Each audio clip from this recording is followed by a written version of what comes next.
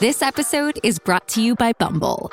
So, you want to find someone you're compatible with, specifically someone who's ready for a serious connection, totally open to having kids in the future, is a tall, rock-climbing Libra, and loves rom-coms with vegan pizzas on Tuesdays just as much as you do. Bumble knows that you know exactly what's right for you. So whatever it is you're looking for, Bumble's features can help you find it.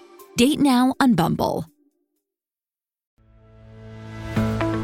So there's a misconception that if you're single, you are incomplete, perhaps damaged, salvaged, and you won't be happy until you find your one. And that is not true. That is bullshit. It is a message that has been fed to us by media and advertising. The truth is, when you're single, you have the richest soil for growth. That's why I created this podcast. And unlike other podcasts, this one is host-driven, not guest-driven. That means I will be rotating health and wellness experts 3 times a week to give you the giant box of wellness crayons, not just the primary colors, so you can start building a meaningful life. It's time to give singlehood a cape.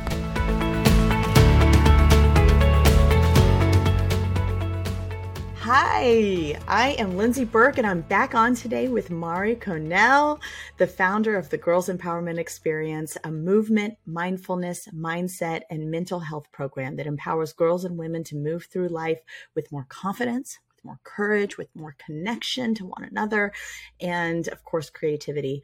She is also a martial artist. She's a CrossFitter, just one of the most incredible people. She's a partner. She's a mom. And for the last 2 weeks, we have had you on, Mari, and she has been sharing her self-love journey, first telling us about the early days as a little girl and a young woman struggling with trauma, her parents' divorce, an eating disorder and addiction at a certain point in her life, and eventually hitting a very painful rock bottom so early in life.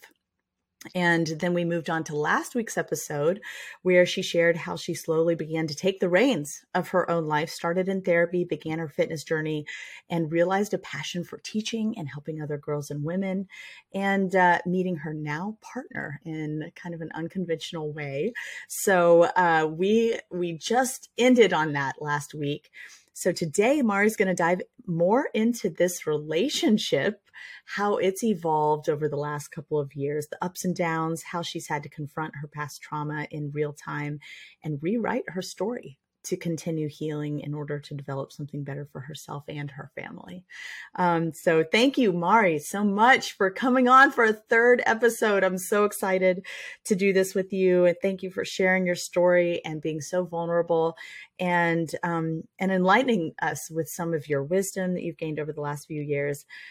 So you were in business with this man of your dreams. And he was going through a divorce at the time when you guys kind of got the business aspect of things started, and hadn't really shared each feelings around all of this. So you were just beginning to talk about how hard you were working to move away from this idea of how relationships work, just at the time when things were starting to progress in your relationship with him and evolve into maybe more than just business partners and friendship. So I would love to hear more about how that happened and the struggle with that, because it was complicated and it was nuanced. And I think a lot of people can relate to the messiness that life hits us with. And how it really forces us to confront what we value and who we want to be and how we manage the feelings. It's not a Hallmark movie. So yes, please dive in and share with us. I guess starting out maybe when you were beginning to realize I have feelings for this guy. He's not available, and what do I do? Yeah. Thank you so much. Oh my gosh. Thank you so much. First of all, for having me again and giving me the space to share.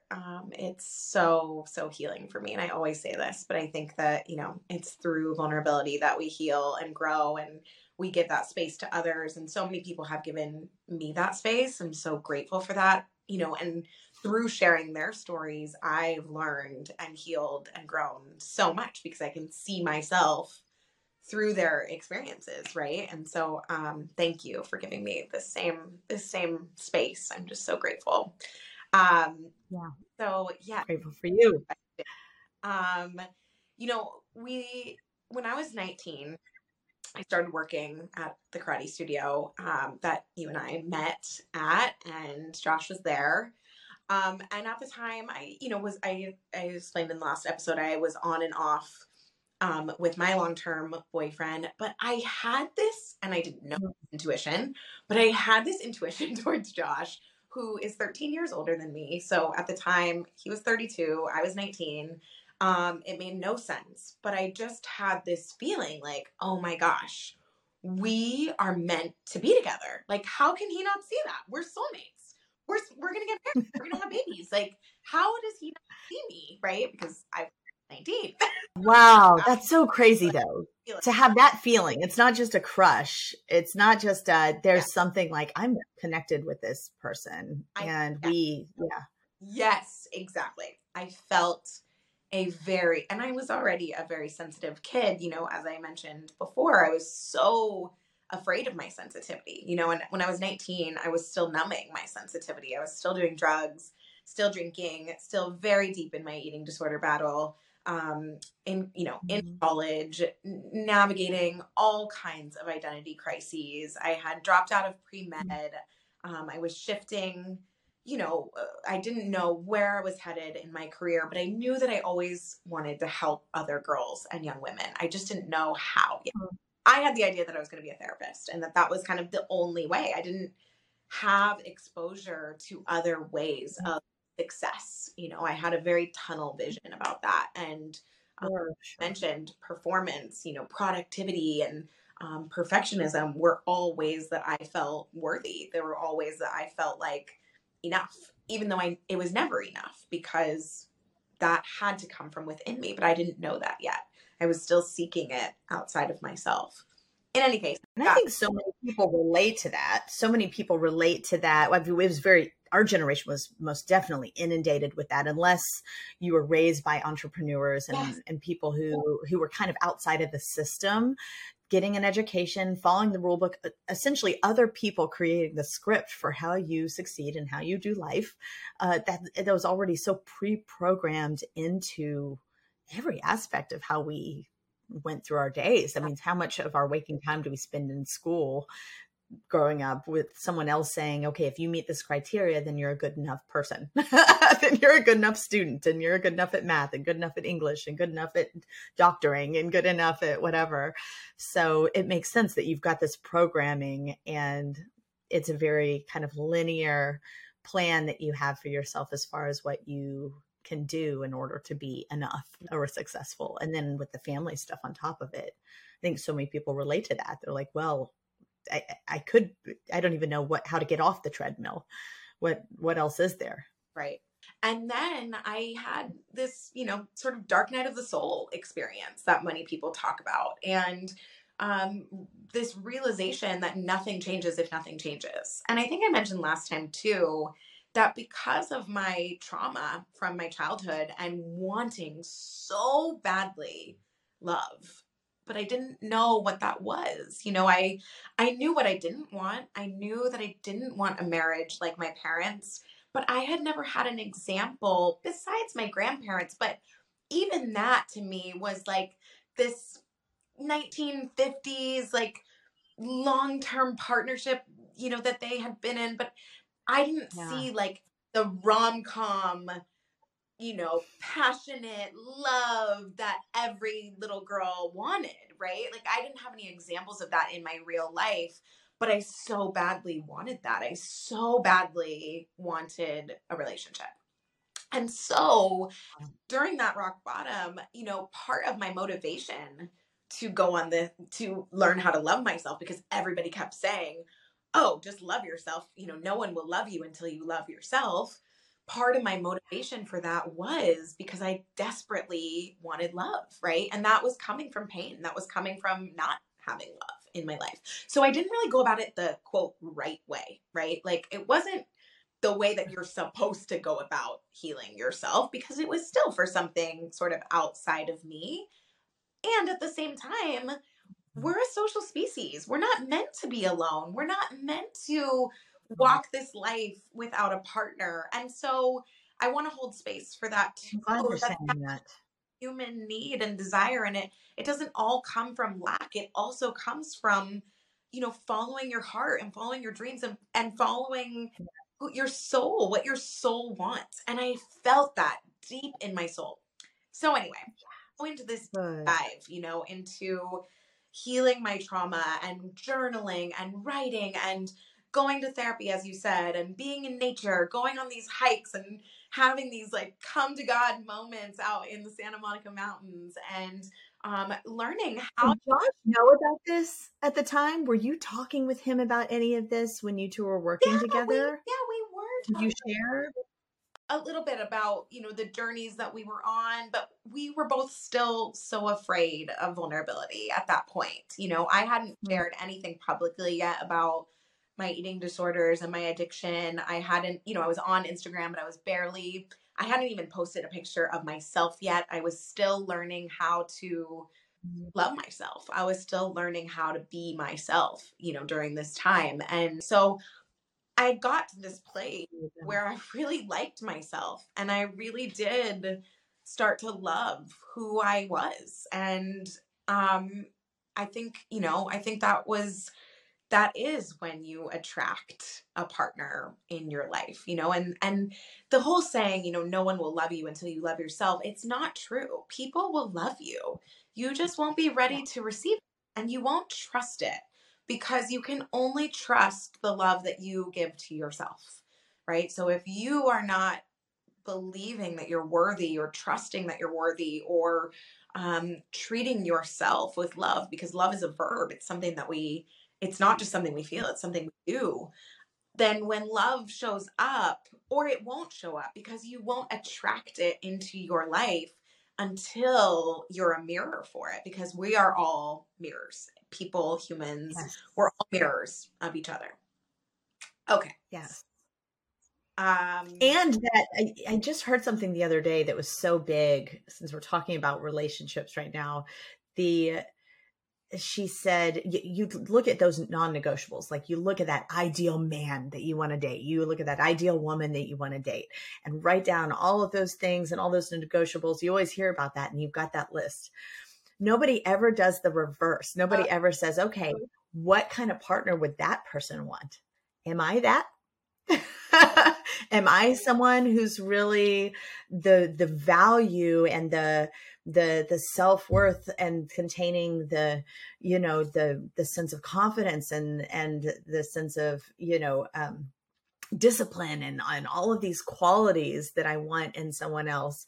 Not that someone isn't worthy of being loved, but also able to be a really solid partner. Am I also bringing that to the table, and that's those strengths to a relationship? Or am I bringing, addiction? Am I bringing,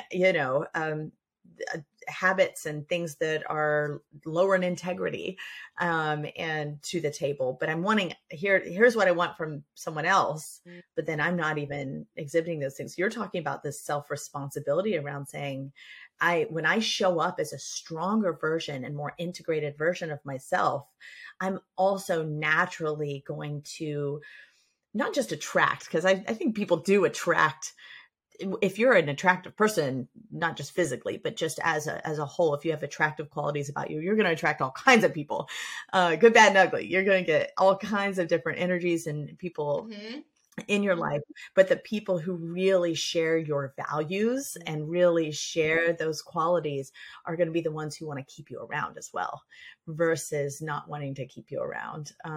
And as well as, the vice versa, that there's going to be that level of feeling seen because they've also done the work, and you can see them because you've done the work. And so there's more intimacy there that's possible when you're more actualized entering into that dynamic. So I think you just named it, that now you are evolving into a version of yourself that can attract a version of another person and you're attracted to a version of another person that's a little different that you might have been attracted to and would have been attracted to you at the time. Oh my goodness. Yes. 1,000,000%. And it's so interesting that you mentioned all that, because yes, in that 3-year period, I was on accident becoming the partner that I wanted to be, right? But also, I'm going to get back to this, because you can only do so much work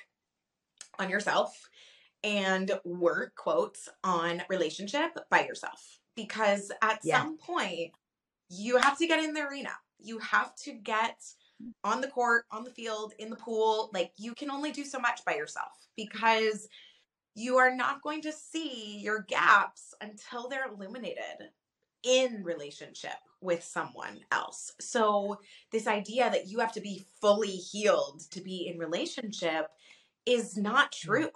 It's actually impossible, because first of all, we're never going to be fully healed. There's no finish line. There's no, I'm cured, I love myself, that's just not life. Life is going to be an endless self-love journey, an endless journey of healing.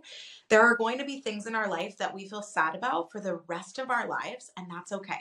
There is nothing wrong with feeling sad. It doesn't mean that you're not healed. It doesn't mean that you are not healing or growing. It means that you're healed. So learning how to accept all parts of yourself, and knowing that you don't have to be at this enlightened, we're not the Buddha. Like, you're not going to be at this enlightened place where it's the, quote, perfect time and now you're ready for a relationship. The perfect time doesn't exist. Your perfect time. It will be your divine timing. And part of that is out of your human control. We're a little bit too human to determine the divine timing, in my opinion. That's, kind of my spiritual take on it. But that happens, in the moment that it's meant to. And also that, you can only do so much of that work on your own. And it is not until you're in relationship that the real work begins, truthfully. Dreaming of a better sleep? Tossing and turning is not your destiny. And Ollie is here to help.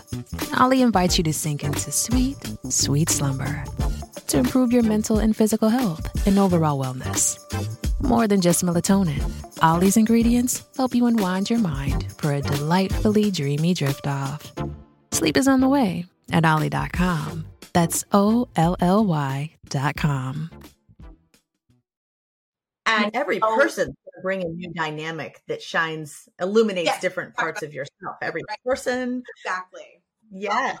Every person, every, life stuff. You're not going to know what kind of person. I don't know what kind of person I'm going to be to grieve a major person in my life until that happens to me. And so life is also going to hit you with things that you haven't had practice with, and you get to, you're going to experience a new version of yourself in all of those life events. So I'm so glad you bring that up, that there's a lot of grace around the process of evolving and the process of growing. That's not a finish line.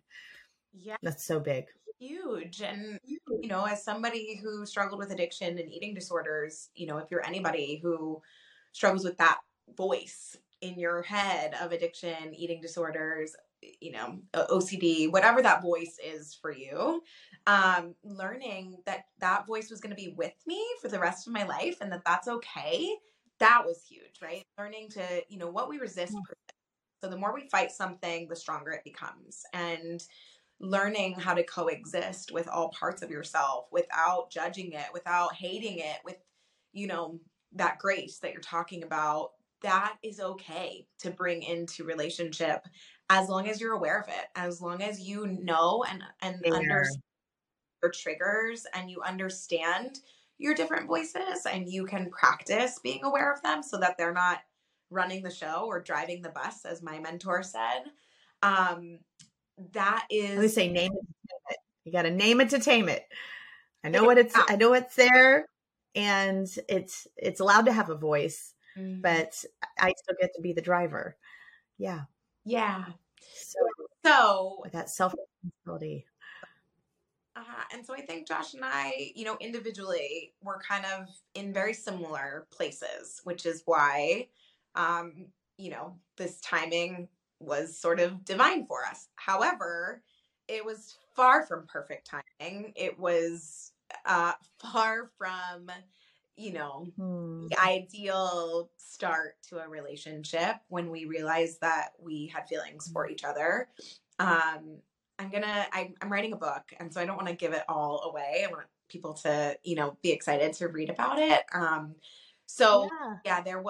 There was a night that finally we realized that we had feelings for each other. And, at this point I had been sort of banging my head against my steering wheel, like, snap out of it, Mari, get this out of your head. You're making it up. It's not real. What you feel isn't real.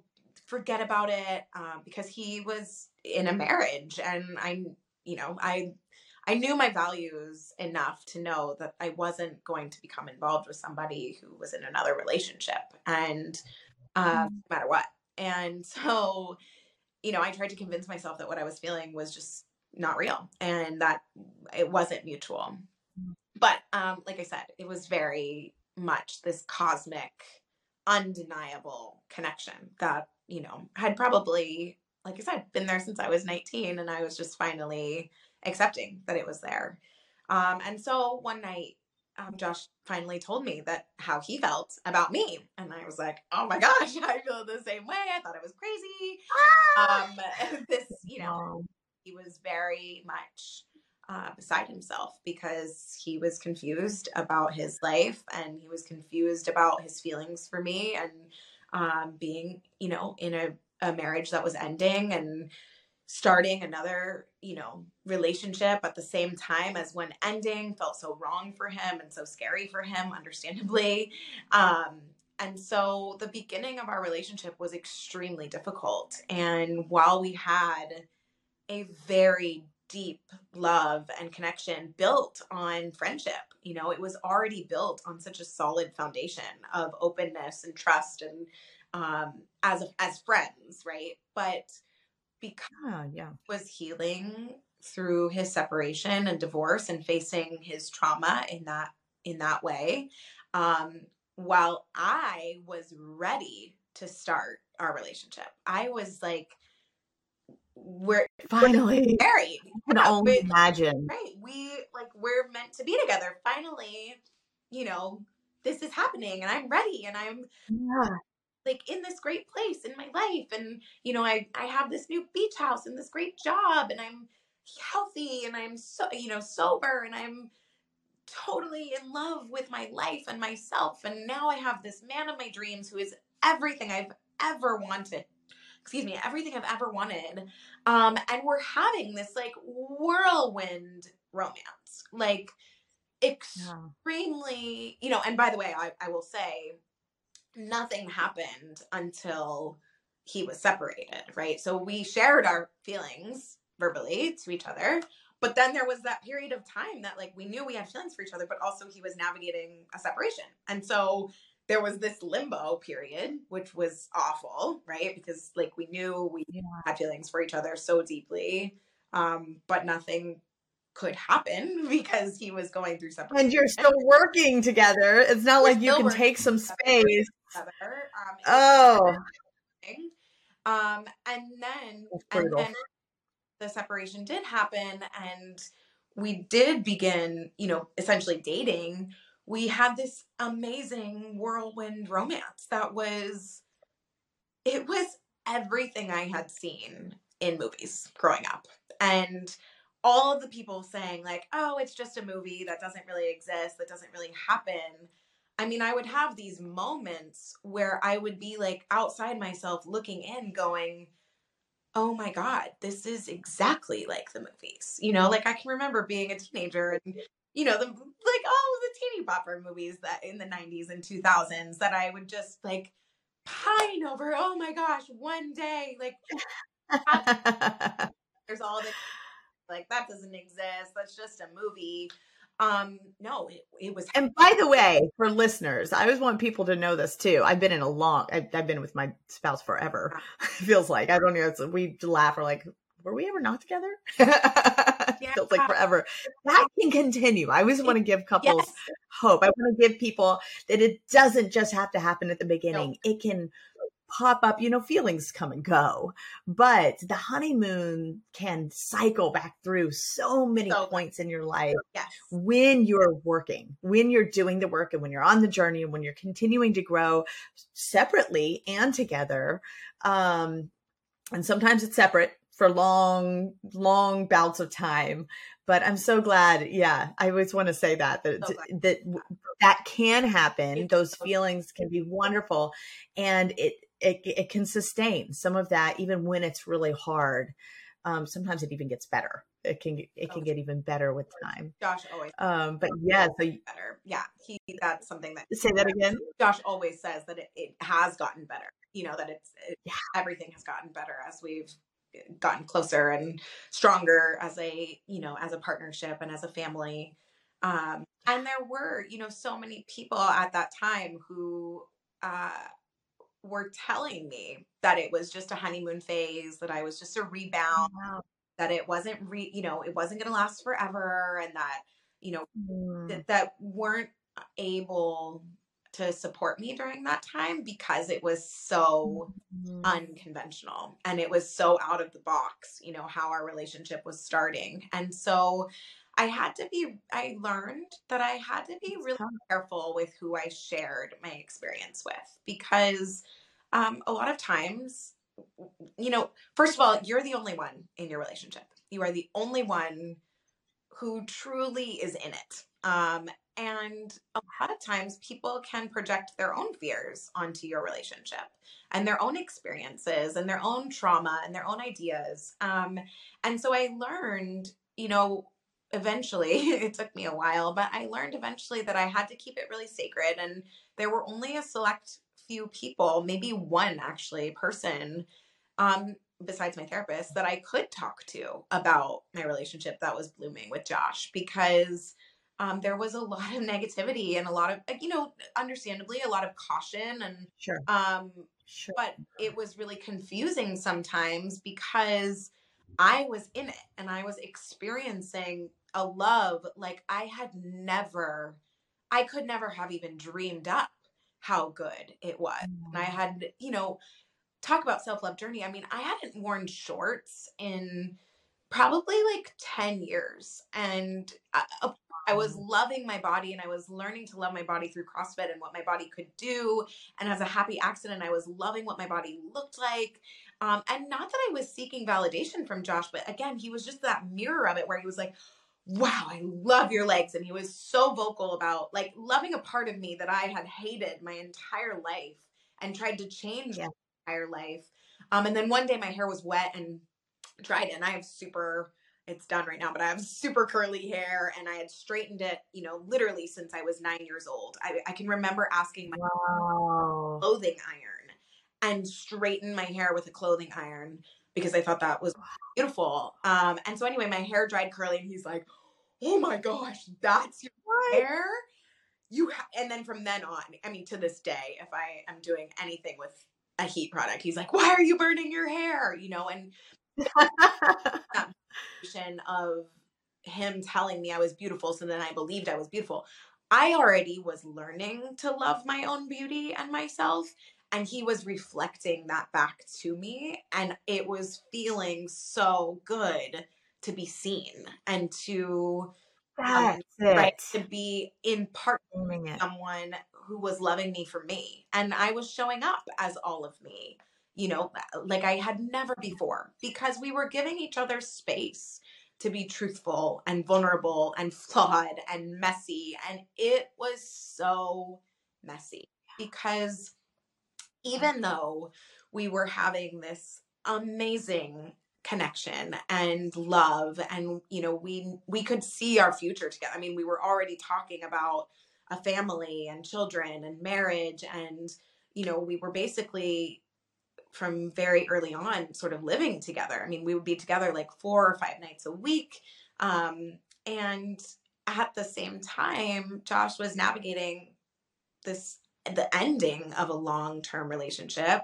He was coming to terms with parts of himself. And for the first time, he was learning how to be vulnerable and truthful and true to himself. And he was afraid that he was repeating old coping mechanisms, and had also people in his life giving him very negative messaging about rushing into another relationship, and, you know, that I was, again, just that rebound, even though we couldn't deny what we were feeling and what we knew in our bones and in our cells to be true about being together. In any case, he was very explicit that he could not be in a committed relationship with me, and that he was not ready to say that we were in a committed relationship. And this was very confusing for me because we were telling each other we loved each other. We were spending so much time together. We were talking about our futures. We were more emotionally intimate than I had ever been with any person in my entire life. Yeah. You know, I was learning, one of the most beautiful things was the moments that I would cry and share my truth and speak my truth were the moments that we got closer. And he would tell me, you know, how being vulnerable made us closer and stronger together. And I had never experienced that in my life, not with my own parents, not with my friends, certainly not with boyfriends or, you know, hookups. And so we were building this really strong relationship, and he was adamant that it was not a relationship, you know, that we were not in a committed relationship. And so it was incredibly confusing for me and so hard for me because I kept wanting to trust what I knew in my heart and in my bones that we were meant to be together. And, you know, there were many times that he requested space, and that was the most excruciating thing for me at first, because to me, space meant abandonment. I didn't know how to give space. As I mentioned in my last relationship, you know, that was really the downfall, or part of the downfall in my previous relationship, because I wouldn't give space when it was asked for. There are two big things that kind of stand out, if I can interrupt you really quick, that really stand out to me when you saying this. One is, I really appreciate from him the integrity of holding the boundary. It would be so easy for someone who's in that circumstance to also be afraid of losing you and not be honest and start something sooner than they're ready. And I tell people all the time, someone having the courage to tell you no, it shows, first of all, some intimacy. Mm-hmm. It also shows self-worth. It shows courage. It shows boundaries. It shows a lot of qualities that you want in a partner. You want someone to be able to tell you no. And then part of the strength is being able to accept that no, someone's truth and someone's rejection, especially as a parent. Now you know how important it is to be able to hold space for a no from someone. Those little people are powerful, but just the alternative is someone being with you when they don't want to be either, or when they're not feeling fully invested, or they're not fully ready. When I say not fully ready, I don't mean that we're ever ready fully for the relationship, but in the sense of, you know, someone showing up when they want to be there because they're choosing to be, as opposed to them also entering the relationship out of fear. So I want to acknowledge the value in receiving that no from someone else, even when you hate it, you hate hearing it, how important that is. But the other piece of it is, obviously there was this investment of eventually maybe I'll get him. But what I love that you said is, I had to do something different or I was going to keep having the same result. So even if the result was that you and Josh didn't end up working out, what you were working was this muscle of resilience around containing yourself and holding on to yourself, even when someone else can't be that person that you're hoping and wanting them to be for you, to be able to take on that responsibility as an adult. And again, I don't want to enter into that stage of perpetrating the belief that we can do it all on our own and we don't need other people. I don't think that's it at all. I think what we do need to acknowledge is that you were desperately missing a secure base, which makes it so much more painful. If you've got an amazing relationship with your parents, if you've got an amazing relationship with friends and other support systems in your life, it's a lot easier to contain and hold on to yourself in those hard times. And when you're rejected, it takes so much work. And and really, really being able to take care of yourself, and acknowledge all the feelings and process all the feelings when you're having to contain that kind of rejection or that type of pause or hold that you had to do when you don't have that support coming from other places. And I commend you on that. Thank you. Thank you. I think that's why people jump back into relationships. That's why we desperately hold on to relationships that are unhealthy, is that it is so painful to feel that loss, or to not have that need met when you feel, at least at the time, that it's right there, because it's such a human need. And to be able to do that, ideally when we're a secure individual and we have that support system, but we're also healed, a lot more healed, we're able to hold on to those periods a lot longer, which allows us to sustain relationships for longer as well. I think people don't realize in long-term relationships, it's the fact that they've been able to ride the ride, and they can ride the wave and the ebbs and the flows, because that distance and those pauses are going to happen even when you're in a long-term relationship. So you were building that muscle right then by saying, I can't have what I want right now. And how am I going to manage this without becoming the person that I used to be, that I don't want to be anymore. And it was so just huge. Thank you, Linz. Yeah, it's you're right. When it's your deepest wound and your deepest trigger, and you don't have the solid foundation, but that being said, I did have the foundation of that last 3 years that I had myself. Yes. So that good point. I was learning how to reparent myself, and I was learning about my own trauma and triggers. So when this was coming up, I was aware of what was happening for me, right? Like I wasn't just going in blindly. I knew why I was feeling triggered, because I had done on my childhood and my trauma to know myself better. And so that also helps, because then you can start to give yourself what you need. Like I said, I was turning that flashlight on myself and saying, okay, what is it that I'm really needing from him? That safety, security, that love, that control, that certainty, how can I give that to myself? How can I, give myself that same comfort? And listen, I was not perfect. Go ahead. Yeah. Oh, I'm sure it was, there were some days where, you're not as strong as others. On my part too, because I was like, oh, well, he's saying that he doesn't want to be in a committed relationship with me, but we're in one. We were. It's confusing. It was so confusing, because we were in a relationship, but we weren't. It doesn't even really make sense.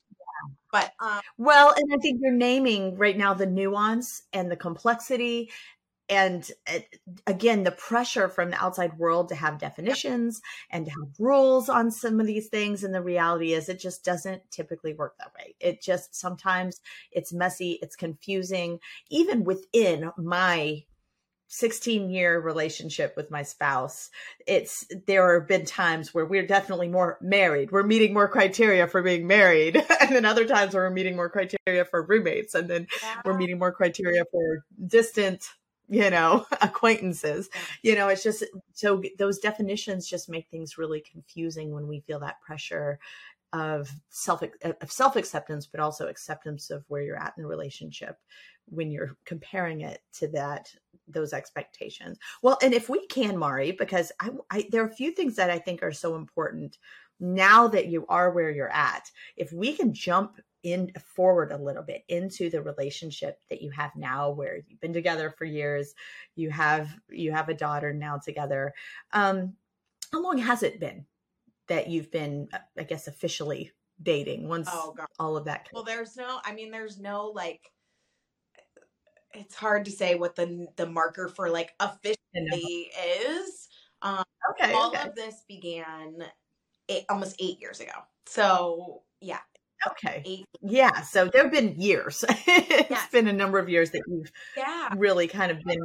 Yeah. So what are some of the things now looking back about the version of yourself that you've become, that you really like about yourself that has paid off, that you're seeing the results of now.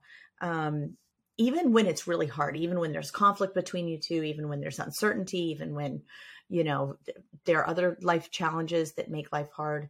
What are the aspects of this work that are paying off now in the relationship, and versions of yourself that have shifted as a result of this work?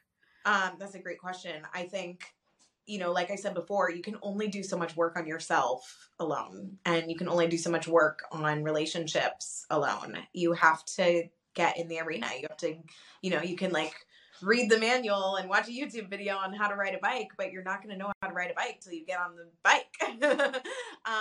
So one thing that, I really am proud of is that in the messiness of those first 3 years, that number one, I was able to trust myself and my inner knowing of what was right for me. I certainly made mistakes in that. I certainly, put his needs before my own at times, even though I needed or wanted that commitment. So I'm so glad that you bring it back to keeping it very simple, keeping it very small. I remember even the first episode that we had together, you were talking about just sitting, and I can't remember what it was that was the context, but you were just talking about sitting and breathing and not making the phone call to your ex-boyfriend. You're like, I'm going to do it for 1 minute, and then I can add a second minute. I'm just going to not call him for 5 minutes. Okay. I'm going to see if I can make it to an hour. But something that is as small as that, it does build that muscle and that discipline, but also the self-trust. Yeah.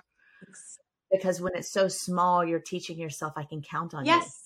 I can count on me. Myself. I keep my commitments to myself. And it's that, just like with kids or with dogs, it's positive reinforcement, right? We get proud of ourselves for following through. That feels good. So it's a reward that we get for ourselves, and it makes us want to do more because we want to keep feeling good. We want to keep feeling that positive reward. And so starting one tiny, tiny step is going to have this snowball effect that you can't even see yet. And the thing is, for somebody just starting on this journey or wanting to make a change, you don't have to know all the fine-tuned details. You don't have to know exactly how the result play out. You don't have to know the exact next steps that you're going to take. Because you can't. No, you can't. I just think, God, the 19-year-old version of myself couldn't have imagined this. If I told them that I'd be doing some of the things that I'm doing now, I'd be like, what? I wouldn't have wanted that for myself. I wouldn't have even set that as a goal. Yeah. Because the other thing is going to be better than you can ever imagine. And when you try to control it, you're limiting yourself. You by surrendering and by letting go and taking your hands off the wheel a little bit, you are letting it be better than you can ever possibly imagine. And I think we all have this choice of, as humans, we're hardwired to think, what's the worst thing that can happen? Because that's our protective mechanism. If we think about the worst thing that can happen, then we can, quote, protect ourselves from it and stay in that survival mode. But the flip side of the coin that we rarely ask ourselves is, well, what's the best thing that could happen? And I think anybody who's been on the other side of the journey, often they have to go through like a cleansing of their life, because they realize, even if it's not bad, if there aren't bad aspects of their life, but they're not integrated with who they're becoming and who they've become, because they were the aspects and the people and the lifestyle and the job and all of these elements of their life were, they fit for the traumatized version of themselves. They don't fit for this newer version of themselves. Yeah. So Mari, if we can, let's fast forward a little bit to being in this relationship. I'm so curious how your relationship progressed and how it evolved and how it had to evolve once you got into it and it was committed and you two were established and you were ready to move forward, or maybe you weren't, maybe that was a part of the process. But what had to shift in order for you to enter into a more conscious relationship, that what you'd consider a more purposeful way of engaging with one another and loving one another and supporting one another, that was just so different from prior relationships, for sure, but even maybe the early stages of your relationship. Oh yeah, 100%. I think, similarly to when I was struggling with drugs and alcohol and my eating disorder, and sort of, the concept of nothing changes if nothing changes really carried over for me, where I realized if I kept doing the same thing, if I kept repeating my, dynamics in relationships, I was going to keep getting the same results. And so I was finally willing to do something so entirely different because I wanted this so badly, and as I said, I wanted love, even though I didn't really know what that was, because it was, as you guys heard, just never modeled to me. I didn't know, besides movies and, what you see on TV or read in books. I didn't know what the love I was going after actually was. I didn't know what a conscious relationship was. But I knew what I didn't want. I knew that I could do the opposite, of what I had done in the past. And so learning how to be the person, like take that flashlight that I was shining so brightly on Josh, like, be this for me. I need you to be this, right? Internally, that's kind of the story that we're telling is like, okay, we're putting this flashlight on the other person. We want them to be who we want them to be in the relationship, right? We need them to be that person. That's that codependent thing that shows up. And I would start to take that flashlight and like reverse it and put it on myself and say, okay, how can I be that? Like everything that I want from Josh, how can I be that person? How can I be the supportive person? How can I hold the space? I knew I wanted to be somebody who, I would constantly ask myself, who am I in relationship? Well, I want to be somebody who supports the other person. I want to be somebody who holds the space, and can accept what he's feeling and what he's going through, even if I don't understand it, right? And I think, I'm such an empath, so I want to be like, oh, I understand. But the thing is, I don't understand, and I'm never going to understand what it's like to be in my late 30s, early 40s as a man going through a divorce, coming from the childhood that he went through. I can't understand that, but I can accept it, right? And I can accept that he copes with those things differently than the way that I cope with my trauma, right? And so learning that acceptance, and this is something I had to heal with my own parents too, is acceptance doesn't require you to like something. It doesn't require you to agree with it. It doesn't require you to condone it. It is peace. It's feeling peace with something that you feel like you don't have to control it or fix it or change it anymore, right? And so I had to take my hands off the wheel a little bit and allow him to have his process, and learning how to give that space was so excruciating for me. And it wasn't always physical space. Sometimes it was energetic space, and sometimes it was physical space. And that was so hard for me because, the fear of abandonment, or the fear that he was going to find somebody better or forget about me, or, all of those past fears from my previous relationship where I couldn't give space, where I, flat out refused to give space. Those fears were still there, right? But now I needed to learn how to trust that it was okay to do something different, because it meant that I might get what I wanted. And that was more important to me. That was, the prospect of maybe having it was way better than knowing that if I kept doing the same thing, I was definitely not going to have it. And so I would often tell myself, like, okay, well, if I just give him, like, what if I just gave him this space right now that he's needing, right? And I continue to work on myself. I continue to shine that flashlight back on me and say, okay, what do I need? What am I wanting from him? How do I give that to myself, right? What if I did this temporarily, right? And that meant I got to be with him for the rest of my life. That means I do get the relationship that I want forever if I go through this temporary discomfort, right? And so again, kind of like bringing in that voluntary adversity or that temporary discomfort, getting comfortable in the uncomfortable, right? That I had sort of learned from CrossFit and I had learned from sobriety, and I'd taken these themes and brought it in, right? So I think, I think that was a huge part of what progressed, at least on my end, right? Because we can only control our side of the street, right? And we can't ever force someone to be willing.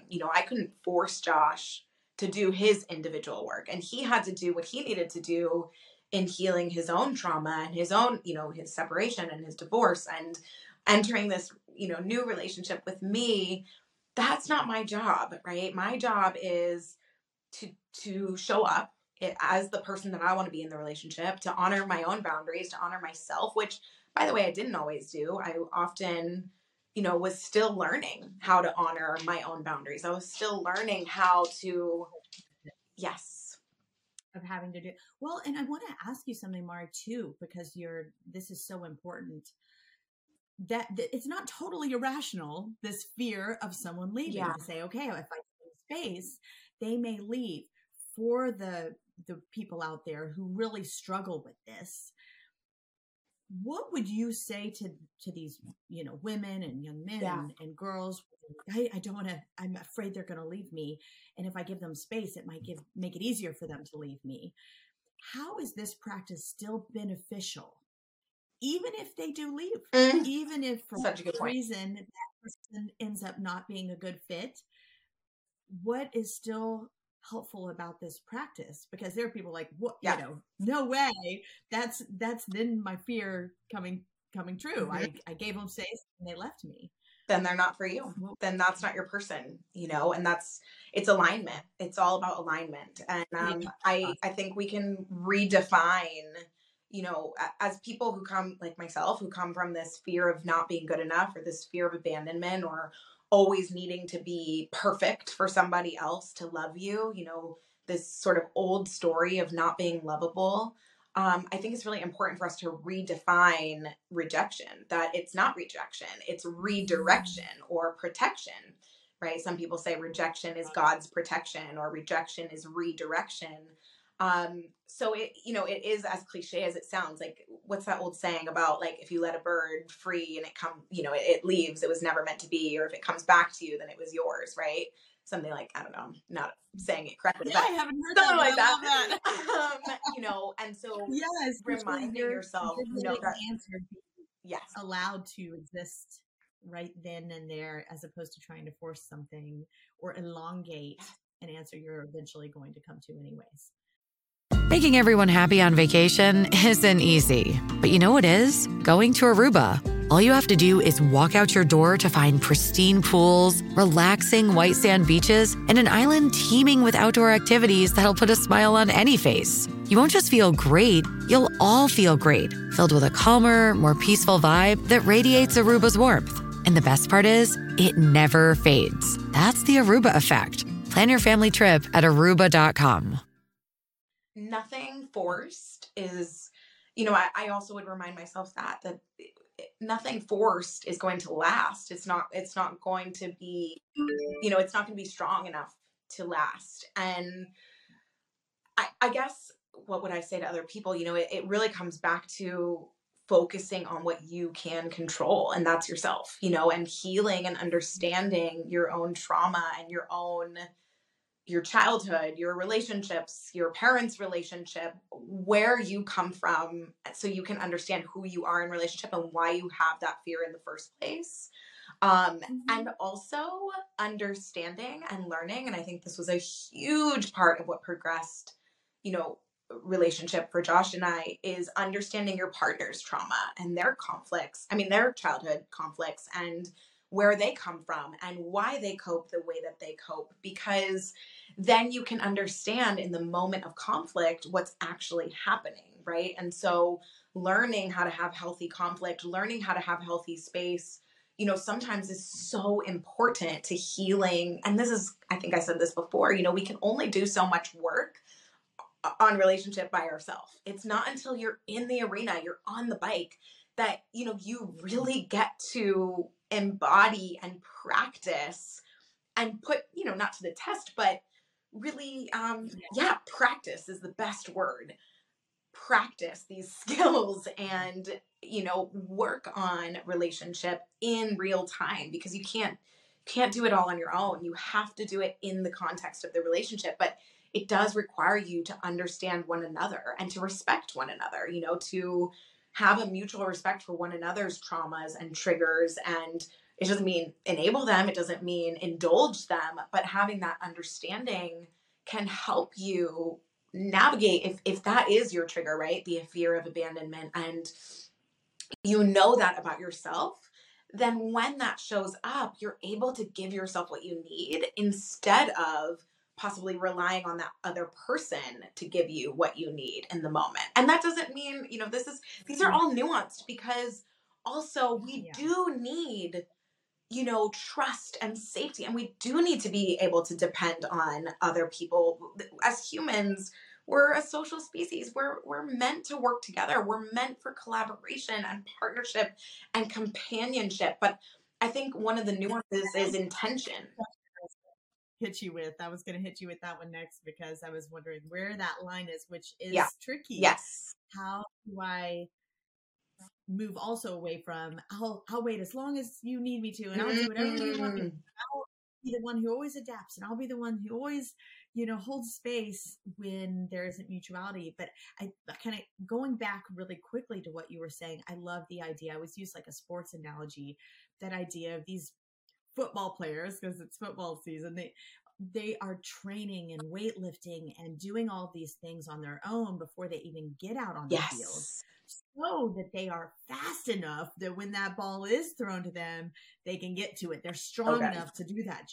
They're strong enough to do that push. So they're doing that weightlifting. So, essentially what you're talking about is that work you do on yourself creates enough strength to hold space for your partner being human. Foundation. And when conflict, it creates that solid foundation. It creates a solid foundation, ideally, for both of you to be able to work through that hard stuff together. You're actually coming to one another as a stronger version of, of yourselves. Exactly. That can handle heavier conflict. Exactly.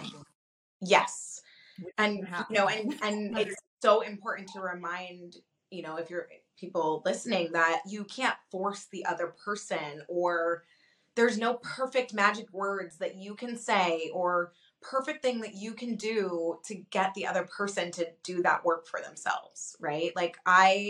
That's not your job. But the more that you do that for yourself, the more you might offer space for the other person to feel safe to do that for themselves, right? And that's not to say you're in control of it, because you're not in control of anyone else but you. And that's, again, where I always come back to that flashlight, like turn it back on yourself, give yourself what you need in that moment. Be who you want to be in the relationship, be who you want to be to yourself in your self relationship, right? But giving that space might means boundaries. Yes.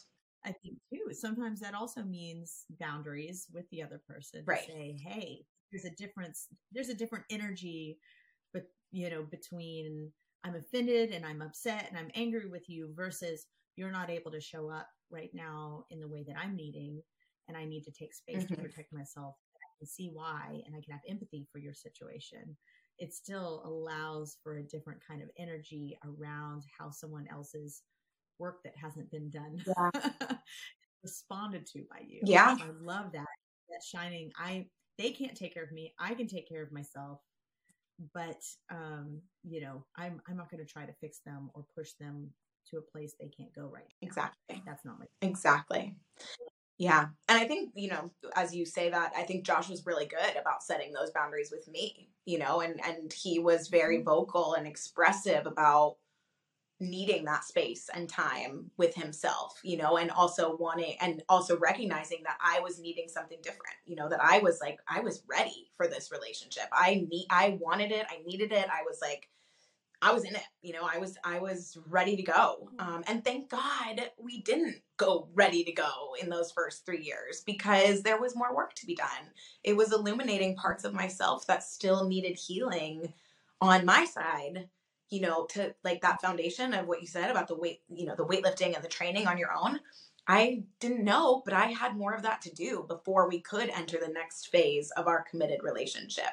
And had I not gone through all of that conflict and the struggles and the pain and, you know, I wouldn't have been ready to progress into the next phase of our committed relationship, which, you know, really did happen organically. And when I stopped trying to force it and when I let go and not let go physically, but let go energetically, when I stopped trying to control and fix and force, that is when it started progressing organically. And Josh had his role, right? Like I can't really speak to, and he'll share his part in that, but that was my part, you know, and I think that was where I needed to shift and change and show up for myself. You know, and I also remember, like, I think this is so important too, the power of what we focus on, right? In our reticular activating system. Like, there was a moment where I realized, wow, I always talk about this so negatively, you know, and I realized that I was complaining, you know, when friends would talk to me or, and so it was another moment where I realized, oh, I have got to shift my mindset about this and act as if, just like I had, again, when I healed my relationship with food and exercise and drugs and alcohol, I was acting as if, right? Not fake it till you make it, but acting as the woman that I wanted to be. And so I noticed how my language would change when I would talk about Josh. People say, oh, how's he doing? How's everything going with that? And instead of like, oh, this is so hard with them, it was like, oh, everything is awesome. You know, we're growing, we're learning, and here's the thing, like, even amidst those challenges and conflicts, it was the most amazing, miraculous relationship I had ever experienced, which was also, like you said, well, how do I know when to let go of this, right? That was part of how I knew that I could keep going because of what it was giving me. You know, it was giving me this space to be myself. Josh was showing up, and, you know, the times that I would come vulnerably broken and crying and, you know, what I would think were the ugliest parts of myself were the moments he would cry with me and say, you know, this is what brings us closer together. I feel more connected to you when you're vulnerable and honest. Thank you for sharing. Please share more with me. Let me be here for you. You know, I am more in love with you than ever. And I had never had that in any relationship in my life, not with my parents, my friends, boyfriends. I mean, it was one of the biggest gifts that he ever gave me was space, you know, to navigate the challenges that I was facing. And even though he couldn't understand what I was going through, the acceptance and the love and support that he gave me and the mirror that he gave me, that, you know, that was who he wanted in the relationship. He wanted me to be vulnerable and honest and authentic to myself, right? And so I was learning so much about what a conscious relationship is. And through that, we were able to continue progressing in terms of, you know, navigating conflicts differently and understanding. But again, we were doing this work separately too, understanding our own traumas individually so that when we had conflict, we could honor ourselves in the moment as well, right? And so that self-awareness was so powerful in the way our relationship was progressing. I don't know if that makes sense. That totally makes sense. You kind of answered my question, but just to add on to that, what are the parts of you that you really like now about yourself, even when it's hard, even when it's challenging to not revert back to old ways, or this is actually the one that's chopping through the bush, you know, it'd be so much easier to take a different route and you're choosing the hard. But what is it that at the end of the day, you're able to lean on with regards to knowing this is better for me, this is better for us, because I like who I am at the end of it? So good. Such a good question. So we were in Boston over the holidays and Christmas, and we all got COVID. And we were, you Oh. know, and our flight got delayed. So there were all these things that happened where we had to stay longer. And of course we were stressed, and there were, you know, family dynamics that were stressful. There was all kinds of things that were leading up to this conflict that he and I had. The holidays can be very triggering for people, right? And we had this giant conflict, and we both were very reactive. This was just this past year. So this is fast forward like 8 years, right, into our relationship. Yeah. We still have conflicts. We still have major conflicts. And this was one of them.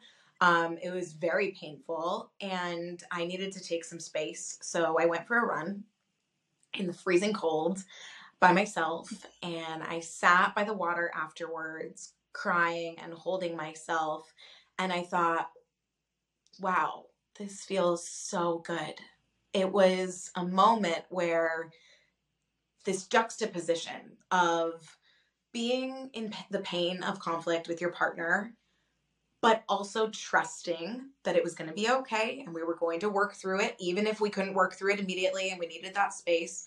But the juxtaposition of that with what I actually would answer your question with was the home that I've made within myself. And that is what feels the best, is that even when I'm in pain and trauma and, you know, PTSD and this conflict within our relationship, or any conflict really, that I'm able to come home to myself, and that comfort that I feel with myself, in knowing that I'm going to be okay, that the intimacy that I've developed with pain, to understand pain is not permanent, to understand that I do have tools to live life on life's terms and navigate pain and be comfortable in the uncomfortable. And it almost felt like, as I was, you know, sitting there with myself, it was like this hug that I was giving myself, like this metaphorical, like safe hug. And I was able to recognize, you know, how many times over the past 8 years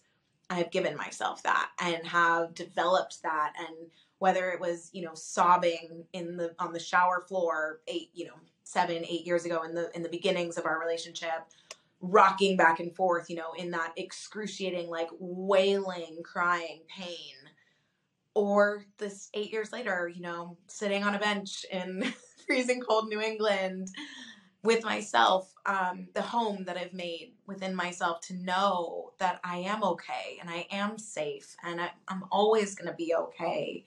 And that pain doesn't last forever. Discomfort doesn't last forever. And that I do have tools to draw on. That's the thing that I love the most, is that I have learned how to be my own knight in shining armor instead of always looking for one to come save me. And you don't have to be afraid of this flood of feelings either. I can hear oh, just the that's confidence. huge. Yeah. I have to get rejected. That's not okay. Where this time I'm allowed to let all of this happen, because I'm able to ride this wave. Yes. Letting myself feel it all, and knowing that there's nothing wrong with being sad, and there's nothing wrong with being angry, and there's nothing wrong with being anxious. That's all part of the human experience. And, you know, going back to what we talked about with my old story, that doesn't mean I'm broken or there's something wrong with me or I'm diseased or disordered. That means I'm human, and allowing myself to have a full human experience, you know, for the first time in my whole life. You know, these past, I would say 7, 8 years, it's the first time I've really lived life on life's terms and allowed myself, like you said, to not be so afraid of those feelings, because I can be with myself in those feelings, you know, and also that you know, there again, it's like so nuanced, because also the trust, you know, that Josh and I have developed in knowing that even when we're in really difficult conflict, and, you know, like truthfully, really ugly, really messy, where our old coping mechanisms are firing, our old, you know, it's like blast from the past. It's like, oh my God, this is what would happen 8 years ago. Like, are we really doing this again? Like, you know, and you get into that judgment of, I can't believe the other person is really going there. And then the judgment of yourself, like, whoa, I can't believe I just went there. Right. And so you're in the messiness of that and the ugliness of that, but also simultaneously you trust that you are going to navigate it and you are going to get through it, and the other person isn't going anywhere and you're not going anywhere, right? And you're able to notice those old coping mechanisms are firing because that's my old trauma coming up, right? And so you're able to sit with yourself and say, okay, what happened is not what's happening, right? What happened 8 years ago is not what's happening right now. What happened 28 years ago is not what's happening right now. And so, you know, and you've got to get your brain and your body on the same wavelength. They've got to speak the same language. So it's not just talking yourself in and out of it. It's regulating yourself. It's being with your nervous system, which, you know, that's why I went for a run and then sat and meditated and sat by the water. That's my way of bringing my body back online, right? Because my body goes into that old PTSD mode. So we have to get our brain and body speaking the same language, and then we're able to access that trust for the other person, right? And that trust for ourselves, because that's where that trust for ourselves comes from. I love that you bring that up, Mari, because when we're talking about this conscious, purposeful engagement, this conscious, purposeful way of partnering and resolving conflict and navigating the relationship, the illusion is that you're not going to continue to have these triggers, and you're not going to have these moments where you turn into that teenager version of yourself, and you're not going to have these moments where you both go there in all the bad ways, you know, and bring back all the old shit. And what I love is, and I tell clients this all the time, they're like, well, how do I know I'm not going to go back? Because it's too late. You can't. Yep. You can't. You will, but then you can't unknow what you know now. Yes. And so wisdom at some point is going to kick it back in. And I love that you share that, because you're like, why are we doing this? Yep. Because once you have done the work and once you have become aware, you can't unsee it anymore. Oh, you can't unsee a different way of thinking and a different way of framing things. And you can't unsee your own self-awareness. And also, again, as you get to know your partner better, you can't unsee their trauma in it as well. And so you hear everything through different lenses now. You hear everything through a different filter. Yep. And so I think it's so important that when we're like, oh, I want this conscious relationship, that means we won't fight anymore. No, it means you're going to catch things faster. It means you're going to be able to back faster. You're going to have better tools. You're going to be able to engage those tools sooner. You're going to, like any muscle, you've got to practice it. And the only way to practice is by having these conflicts. Yeah. Yes. And by happening in real time, while simultaneously, as you mentioned, continuing to work on yourself. Yes. That both of you are continuing to work out, you know, the internal muscles, but essentially you're going to the gym and you're working on yourself so that you're continuously bringing a stronger version of yourself to a relationship. And that in and of itself is going to a lot for that discipline and that ability to say, I need to go for a run. Love you. Gotta go so I don't kill you right now. And then I'll be back and maybe I'll be a little nicer and we'll be able to work this out. Yes. Yes. So just be able to show up a little differently where you wouldn't have caught it in that more immature, that more traumatized, you know, unevolved version of yourself wouldn't have been able to catch it. You would have been stuck in this loop with your partner. 100%. Yeah. And one thing I always say, you know, I have so many people ask me all the time, but I'm doing the work, but the other person isn't. What's really incredible about relationships is the dynamic can't continue as it is while you're doing the work. So when you show up differently, them mirroring the old version of your dynamic won't function. It won't work. So when you show up differently, they have to shift, or it's just not gonna. So, you know, if you're clinging to the relationship was the thing that pushed him away. When you stop clinging, his avoidance doesn't matter. You know, as an example, like if someone's pushing you away and you're clinging and then you stop clinging, there's nothing for them to run away from anymore. And so naturally when we shift our side of the dynamic, the other side has to shift. But that can't be the goal. You know, sometimes, like you mentioned early on in the early stages, that is the goal. You're like, well, if I do something differently, hopefully they'll change. But ultimately, as you practice, you realize the benefit is your own. Yes. Regardless of whether or not they change. But usually one of the payoffs is that it can't continue as it was previously anyways, because you're no longer participating in that way of engaging. So that's so interesting. I've never heard someone put it that way. And I love that perspective. Thank you for sharing that. Yeah. Sometimes it means they exit.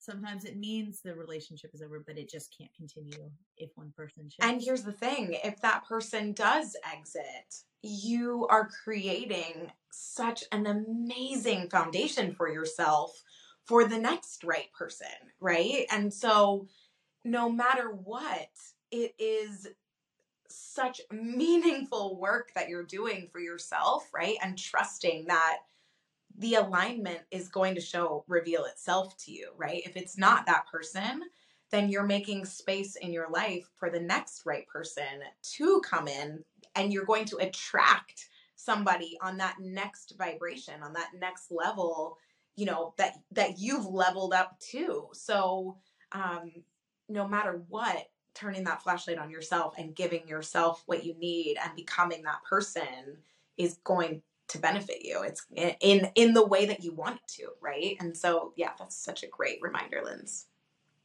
Well, Mari, I am so sad to have to call this, bring this to an end today, but this was just the best. And thank you so much for taking the time to share your story, share your wisdom, and just give your gift to our audience and to so many people, so many girls and women around here. And, I hope to soon in the next couple of months, maybe have you back on and we can dive into a little more parenting, a little more codependency, and have some more conversations around that. But thank you for sharing your journey. And where can people reach you if they'd like support and to utilize your services? Thank you so much. Thank you for having me. Yeah, I hang out a lot on Instagram, so you can find me at Mari Helena or at Girls Empowerment Experience. You can also go to girlsempowermentexperience.com and find out about our mentorship program. We work with girls, young women, teens in a confidence, courage, and connection building program. So we use all kinds of modalities, movement, mindfulness, mindset.